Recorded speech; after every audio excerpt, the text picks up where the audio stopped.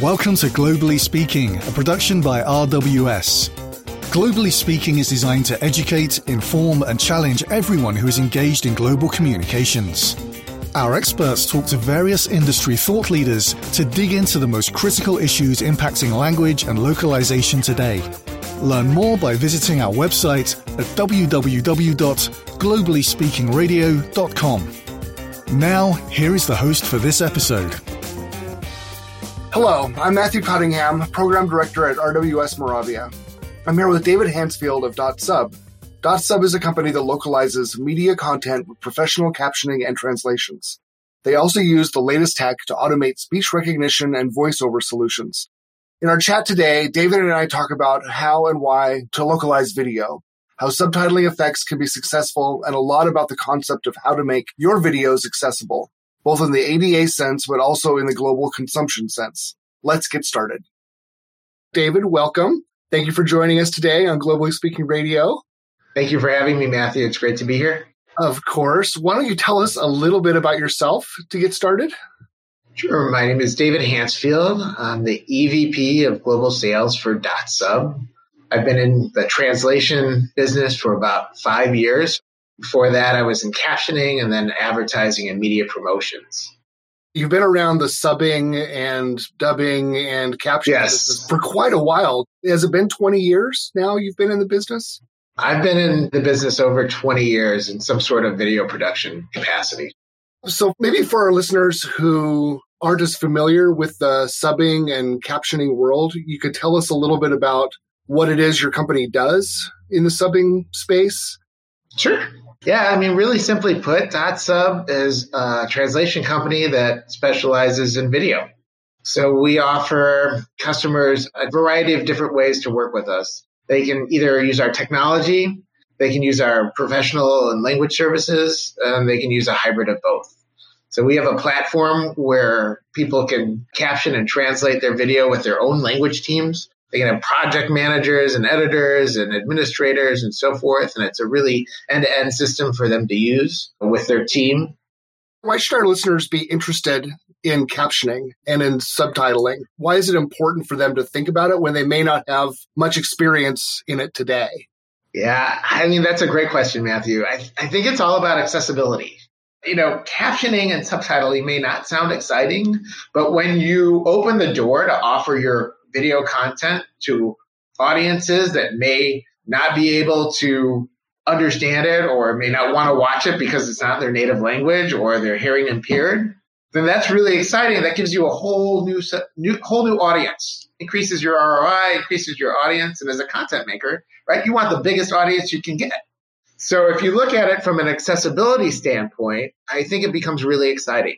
So just captioning in the source language has become something that is so much more popular in the past several years with being a sound down, sound off society. When I first started selling captioning, I was heavy on the deaf and hard of hearing community, which is still really near and dear to me.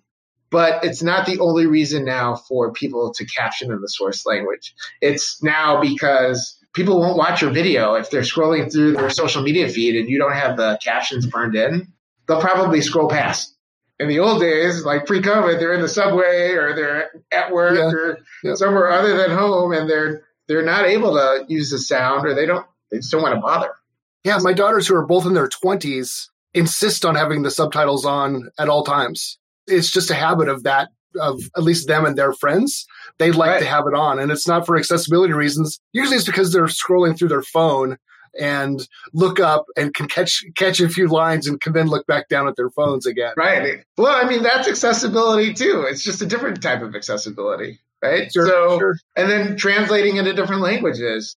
Global is so easy now, right? We're so easily connected to each other through the internet that why not translate it so that people can understand what's going on? Some of this video is so important that it should be translated, that people should knock down that barrier of language and be able to understand the content in their native language.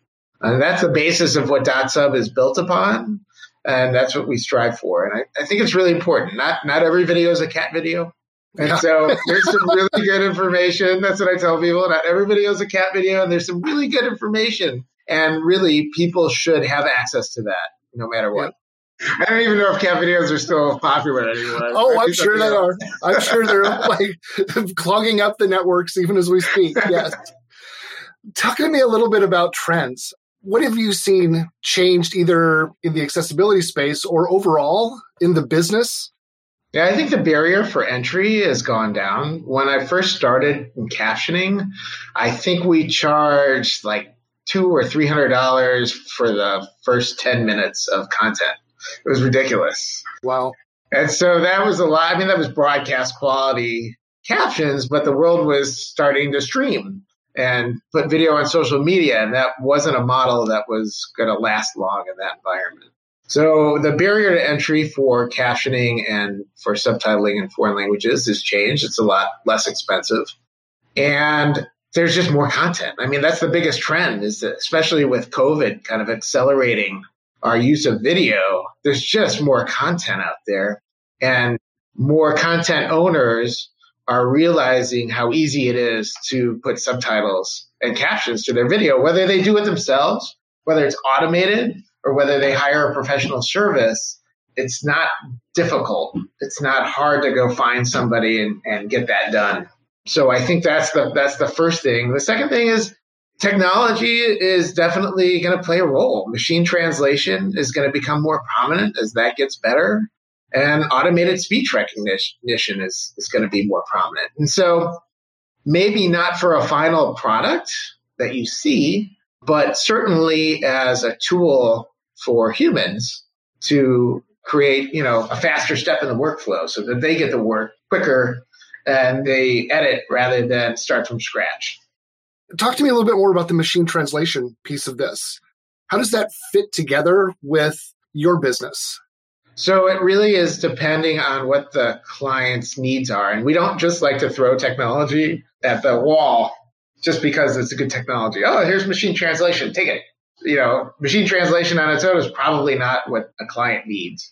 But as part of a workflow, it might be a really good idea. And so, we're seeing, first off with MT, the first thing that people I don't think realize when they're captioning or subtitling is that you really need a good source language file, that first caption file in the source language, to be accurate and correct. Not only for the translation meaning, but for the timing. And so kind of a difference between text and video is that in text, you have a long runway and punctuation and everything else all laid out for you. And you can go from there. And in video, you're limited, right? You're limited to the time that the person is speaking in order to fit your captions and subtitles in that box.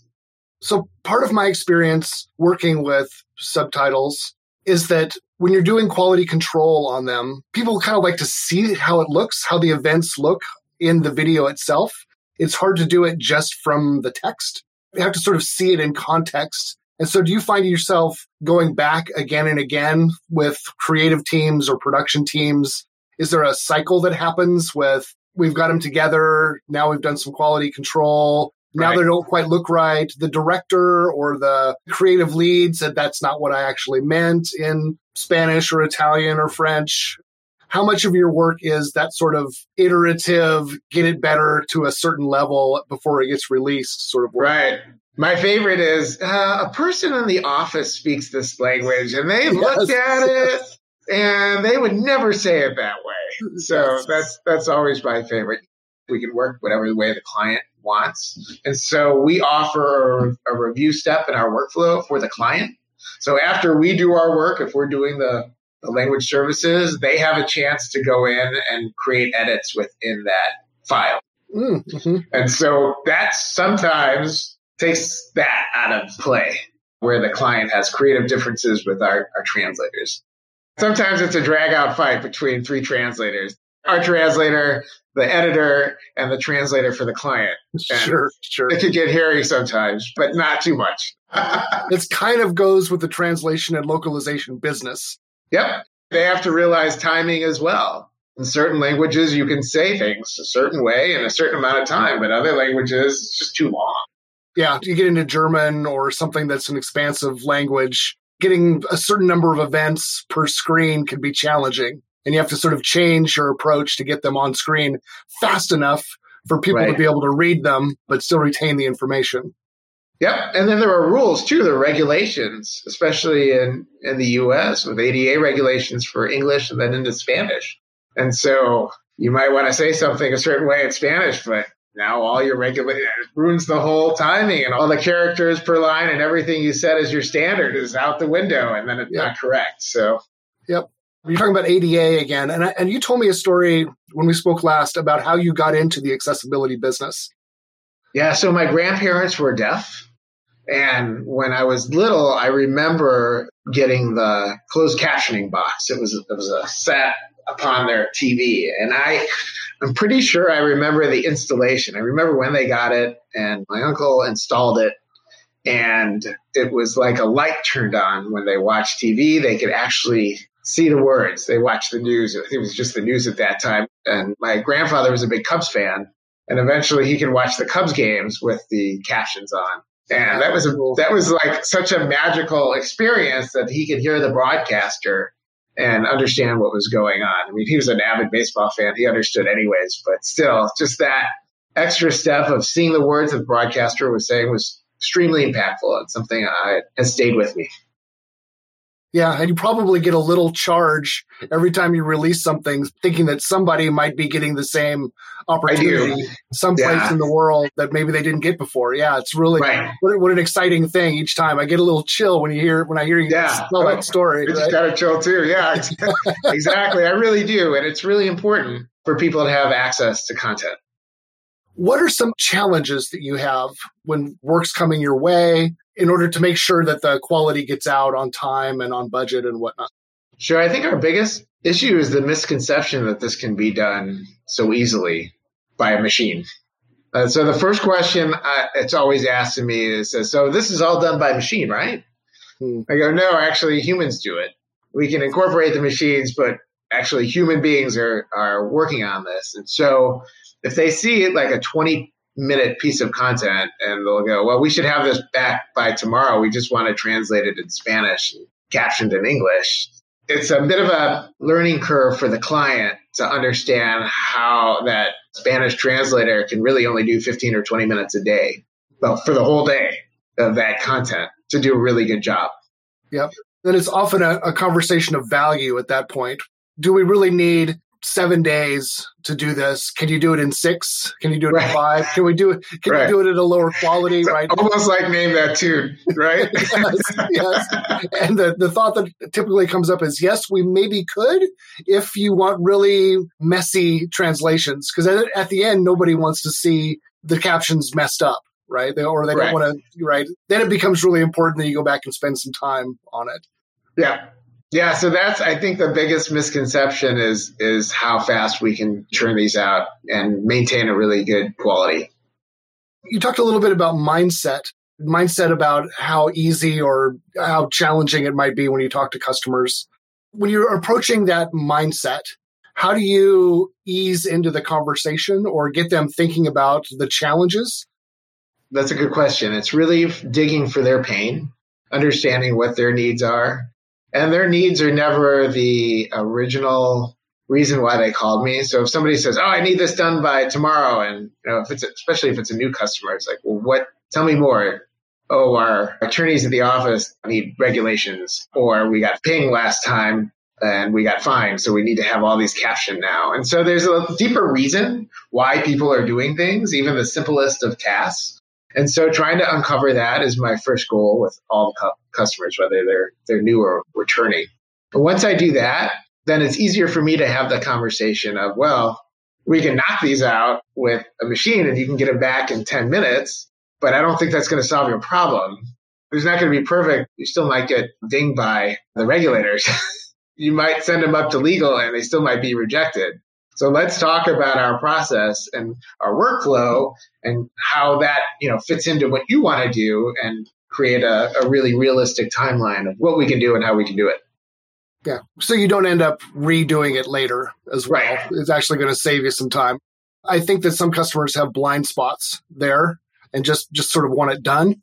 Yep. And I think, you talked a little bit about ADA and accessibility. Are there other trends that are driving uptake of video So you talked a little bit about just the sort of, I'll call it a tipping point of volume. Right. And then accessibility is another piece. Are there other pieces to this that are driving change? And if the answer is yes, and I kind of think it is, then where do you see us going next? What's the future look like? Like I said before, I think COVID has been the big accelerator. So now that professional associations know that they can have a conference online, I think that's a big switch in their mindset. So I do think we'll go back to having conferences. I sure hope so, because I miss seeing people and interacting with people. But I think now that that cat is out of the bag, that they can have at least some of the sessions online, or maybe a combination of things, I think we'll see more and more of that through video.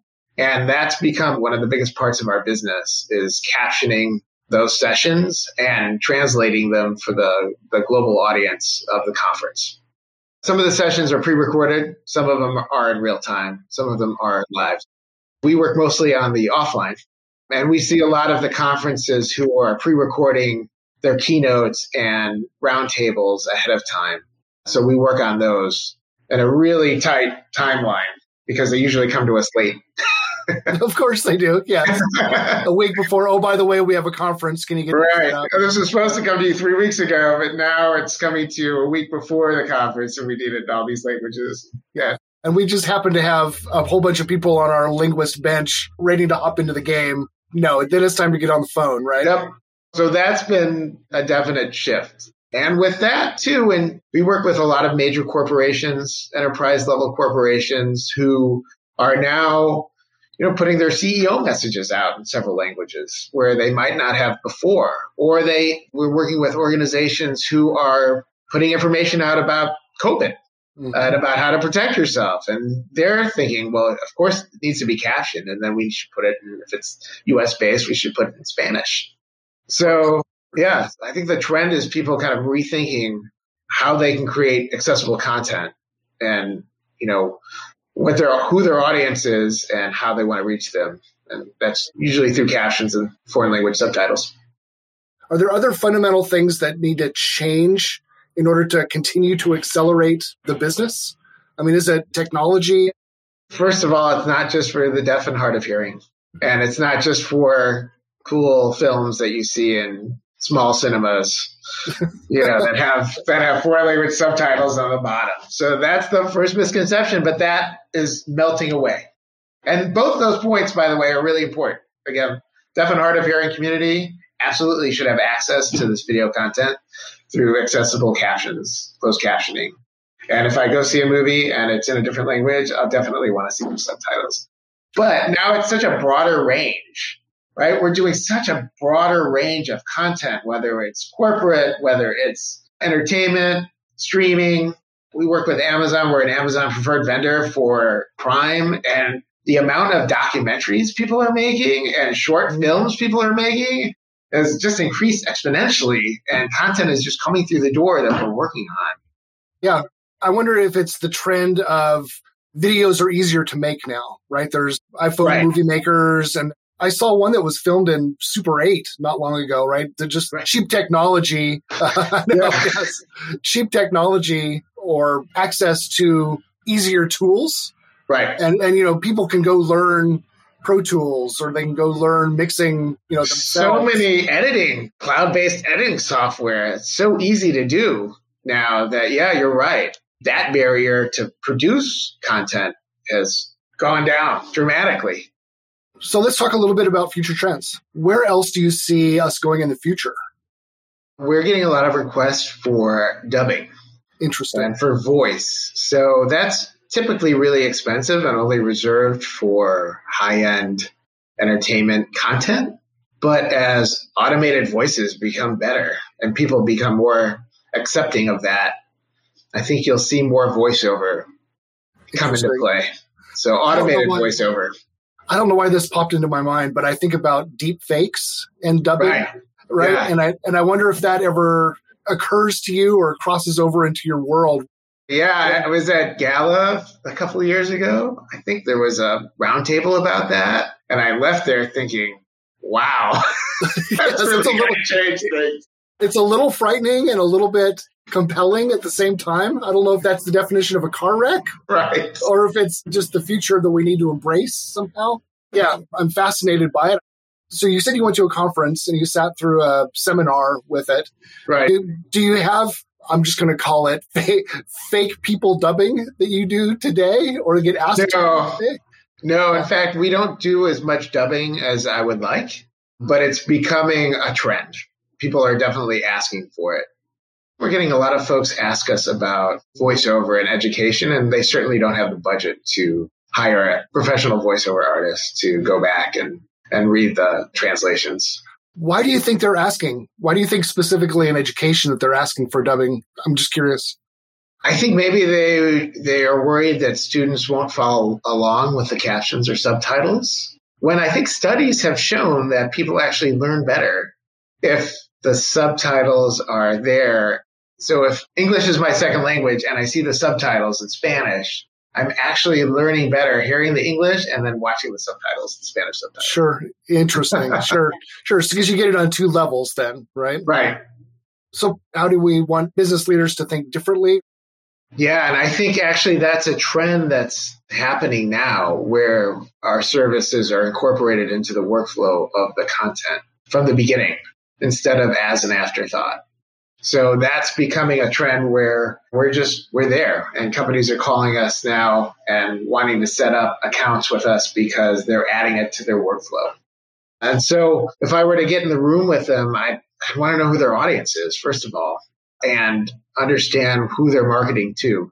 And that at least sets the groundwork for translations. And then I'm always an advocate for captions, for especially the source language captioning, because I always think you need that accessibility for the product. And then you want it, not just for the deaf and hard of hearing, but you want it for your 20-year-old daughters who are only watching videos on Facebook with the subtitles. Yes, indeed. And they're skipping. Why have anybody skip your video because they don't want to turn on their sound? Sure. It's becoming a competitive differentiator. Right. And as soon as you start talking that way with executives, right, that you're competing with others for eyeballs or attention, and this is one way to capture and hang on to people, I think it becomes a more compelling argument than a nice to have, which is the way it was in the past. Yes, exactly. I mean, what do you see? What do I see? Yeah. I see more requests for technology these days. I see we get to an inevitable moment where you have to hand files back and forth between systems. Yes. You have to have translation management systems or content management systems. And I think that it's easy to overlook those things in the rush to get things done, right? As a company, we tend to come in with our hand open and say, what do you need? Let's consult first. Let's understand what you want. And then the technology becomes a later conversation. And I think that having the technology, the underlying infrastructure, the tools conversation needs to happen earlier as well. Right. Because you can spend a lot of cycles saying, now, what file format are we supposed to be handing back and forth? And how do we get it to you? And how do you get it back to us? Yes. Do you want to use Dropbox, or do you want a full-fledged connector into your content management system? Do you want to work with an API or a web service, something slick and enterprise ready? And what I find is that there's a gradient between how much technology and how enterprise advanced and speed. You have to optimize for those things. So I find that maybe it's because I come from a technology background that I tend to urge those conversations earlier, right? As from an IT and operations perspective, I think it's possible to declare success and then not have any metrics about uptake or usage. I think that we can get better as an industry in terms of how we track and improve over time what we're doing purely in terms of subbing, dubbing, captioning. Tracking would be huge. Knowing when somebody turns on the subtitles and what language they're watching it in is big for us. Now, we are more enterprise, large corporations, so I'm not privy to that information as much as I'd like to be. Sure.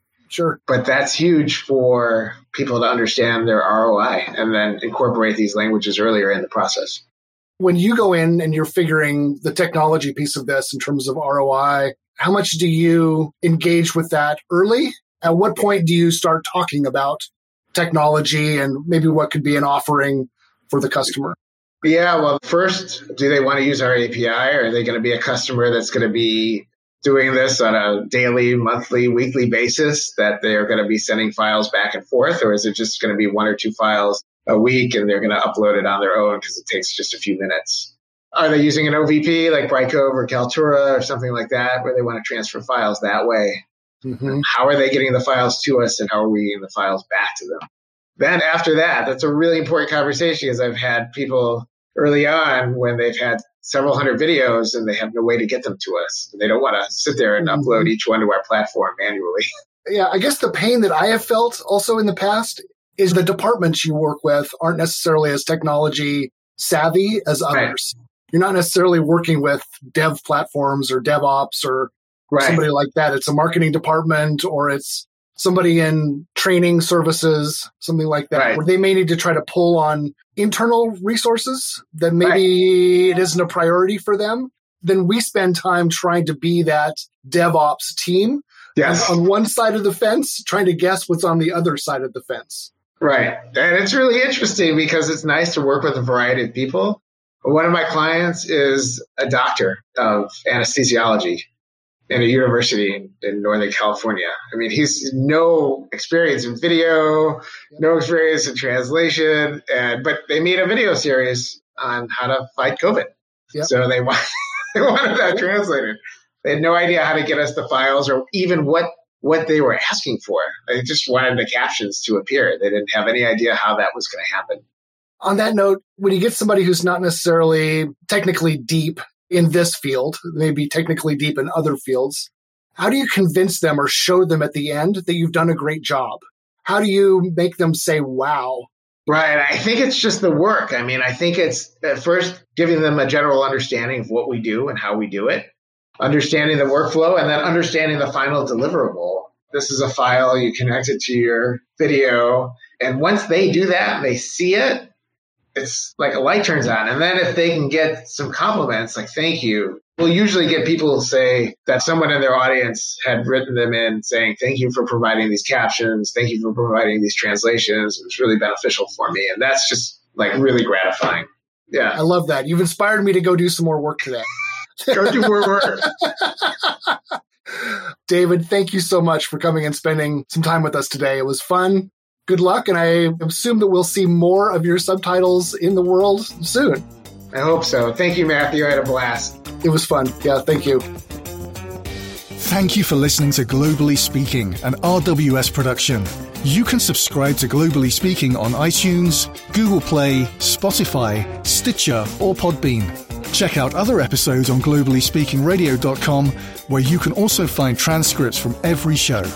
We'd like to hear your comments, suggestions, and feedback, so don't hesitate to reach out to us by contacting us at info@globallyspeakingradio.com.